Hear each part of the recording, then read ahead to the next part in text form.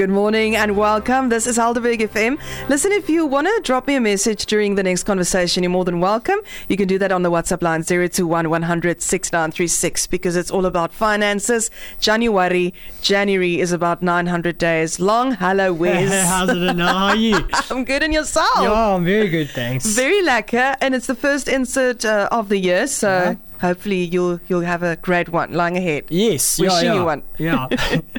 All right, so we're not going to talk resolutions because that scares people off and they don't want to listen to it. So we're going to instead talk about stuff you should stop doing probably when it comes to your finances. So welcome back to the start of a new year. And we all know what comes with New Year's.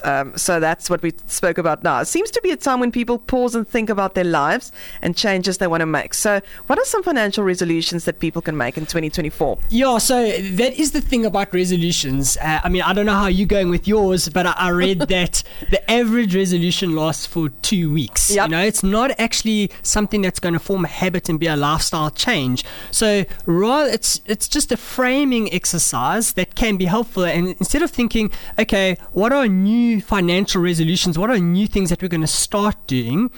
It's sometimes easier to go, okay, what am I already doing that I should stop doing? Exactly. And so we're rather going to look at some of the financial mistakes that we should avoid or just make sure that we've applied some wisdom around that. So it's not something new that you need to start, but it is something that you need to think about and go, if I'm doing this, it's a behavior that I might need to change.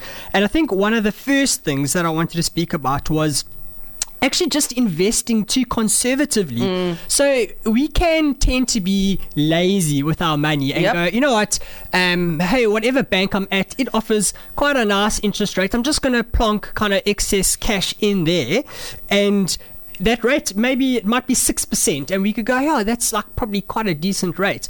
But really what you're doing is you are just keeping pace with inflation. You're not building wealth. You might not be going backwards, but you're certainly not going forwards. And it really is, if you think about it, it's a few emails and it's maybe an hour of your time where even if you're just dealing with cash, you can contact a financial advisor or do your own research. There's a lot of better products that you can put your money in. If you're at 6%, you could probably get to 9% for very little effort, but just make your money work for you. And when I speak about not investing too conservatively, I'm also talking about other things in terms of long-term wealth. We want to be invested in shares. We want to be making sure that we're earning a return that's inflation plus 3%, plus 4%. But over the holidays, this example came to mind. For me, I thought it was quite funny, but I was speaking to an old teacher of mine and about this exact topic, and he was saying, he's got money and he's put it away, he's retired now, and it's in a bank account, it's earning like 5%. And I said, that's not too bad. Look, it's better than keeping money under your pillow. And he said, yes, I mustn't actually joke. It's funny that I say that because he actually had a jar. And when he had a little bit of money, he had put it into the jar, and over a few years, he kind of built up money in this jar. He built up like 60,000 Rand in this jar. But number one, it was earning no interest. And number two, people broke into his house and stole it. No, man. And for me, that was just the perfect example of, it is kind of being a little bit lazy with your money because there's a million better options that you could use and invest it kind of more wisely, more safely, and make your money work for you a little bit better. And that's what this insert is all about, because people are really scared. They don't know where, they don't know what it's going to cost me something. Don't know what the options are. Scared of the cost. Okay, so we'll get to that at the end where you can get hold of Wesley. He'll help you with that. Okay, so but on the topic of personal finances, like investing, what about some of the other risk stuff we've spoken about previously? So while you're working, what are some things we need to stop doing? Okay, so for me, this is always the biggest risk that you can have when you're early in your working career. And when I say early, I'm 41. That's still early. I've still got 20-something years left in my working career. And so a mistake that we need to avoid is not protecting our income. And I think it's easy to think there that, okay, income protection is if something happened to me, I've insured my salary, I'm getting my salary, it's so that I can pay my bills, my monthly bills. It's more than that, because these are the years that we need to spend accumulating wealth. So if you something happened to you and you couldn't work and you couldn't earn your salary over the next kind of 20, 25 years, it's more than paying your bills. It's what about building up my retirement saving? What about building up whatever, like discretionary funds for if I want to go on holiday one day, or for big vehicle purchases or something like that? You're losing out on that as well. And so that's why just that mistake of not protecting your income is a big one. And then secondly, I think, is not building up an emergency fund. That's also a mistake that we make.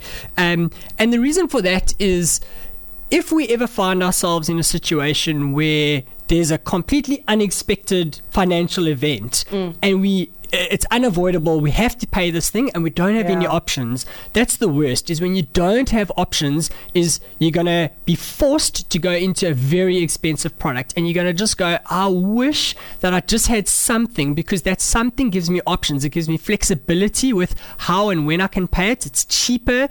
It solves so many problems down the line, and it's so worthwhile now to just start building up an emergency fund.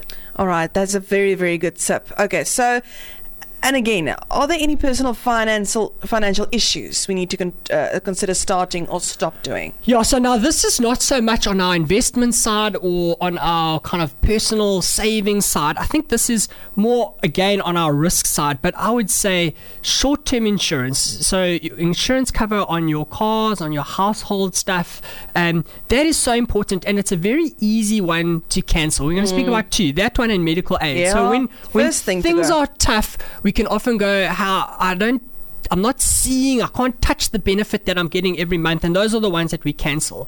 But man, again, if something had to happen, you've just added so much risk that you don't know when that risk is going to happen, that when it happens, it can set you back massively. So not taking out short-term insurance, I think, is a big one. And then cancelling your medical aid, again, It depends. If you are prepared to go to public hospitals, where really there are great doctors at public hospitals, there's often in the Western Cape great facilities, but it's very different to a private healthcare where if something happens, you are seen to that day, you're in hospital, you're treated, your family's communicated with. If it's even a relatively small thing, it can take weeks to be treated in public hospitals.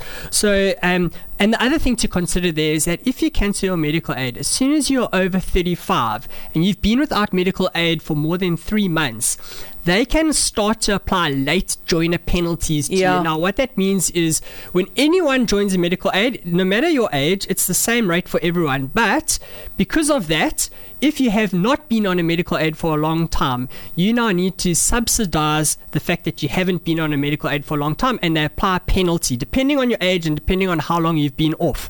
And so they'll add on a fee of maybe 5% or 10%, depending, like I say, on those factors. And that's because the young often subsidizes the old. You know, the rate is whatever, 5,000 Rand a month, no matter your age. And so if you're going to benefit from that in your later years and you've never contributed to that in your early years, that's the point of the late joiner penalty. All right. Very, very important thing to think about. Okay, so that topic was some financial mistakes we can avoid, and next week we will continue with this. Wes, thank you so much. If you have any further questions for Wesley, please contact him on Wes, that's WES, at gda.co.za, or you can phone him on 079 165 2325. And if you didn't get that, let me know on the WhatsApp line and I'll send it to you again. Thank you, Wes. Lots to think about in the new year. We'll do some more next week. Same topic. Okay, I'll think of some questions. Cool. Thanks, Wes. Cheers.